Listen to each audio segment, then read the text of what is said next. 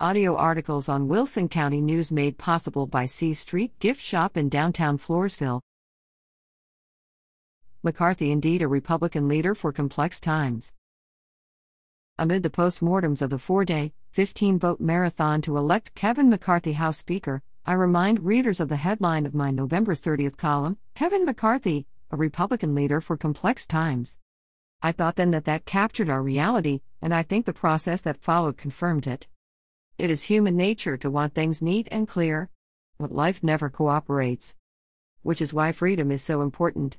And why we need a speaker who can keep focus and move the ship forward despite heavy gale winds blowing in many different directions. McCarthy emerges from the ordeal with plenty of criticism. And the House Freedom Caucus cabal, some 20 strong, that held McCarthy along with 201 of their Republican colleagues, captive also emerges with plenty of criticism. McCarthy is accused of conceding too much because, for his critics, it's all about personal ambition. Regarding the obstructionists, they're accused of exploiting unique circumstances to gain personal power and attention. In my column, I noted that polling shows that indeed Democrats are more unified than Republicans.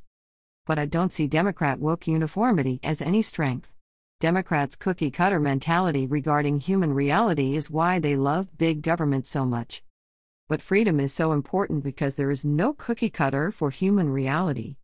In November 2016, newly elected Vice President Mike Pence attended a showing in New York of the hit play Hamilton.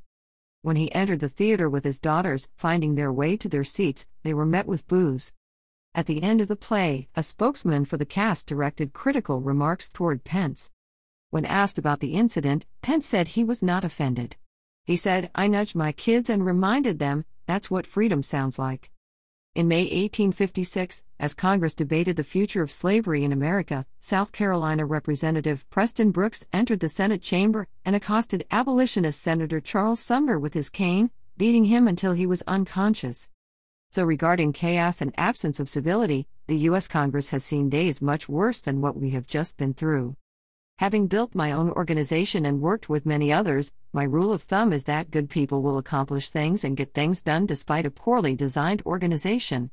And bad people will cause damage even in the most perfectly designed organization. Organization charts and job descriptions matter. But what matters most is individual character.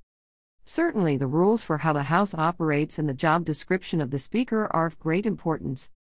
But of greatest importance are courageous leaders who are committed to the principles of a free nation under God.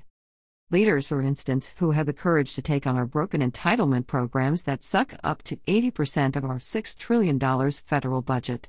These bankrupt programs, going back to 1936, don't need to be tweaked but reinvented. Every young American now entering the workforce is paying Social Security payroll taxes into a bankrupt system that will not be able to pay them their benefits.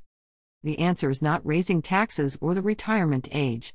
The answer is a new system based on real ownership and investment.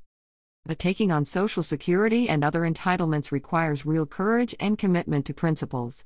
Do these Republicans have the courage to lead where Americans need leadership? Polls show the American people are not happy with how things are going. This is a good sign.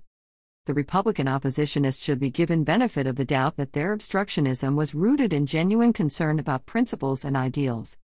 And Kevin McCarthy should be given benefit of the doubt that he is indeed a Republican leader for complex times who knows he can't win every battle but has wisdom to know which to fight.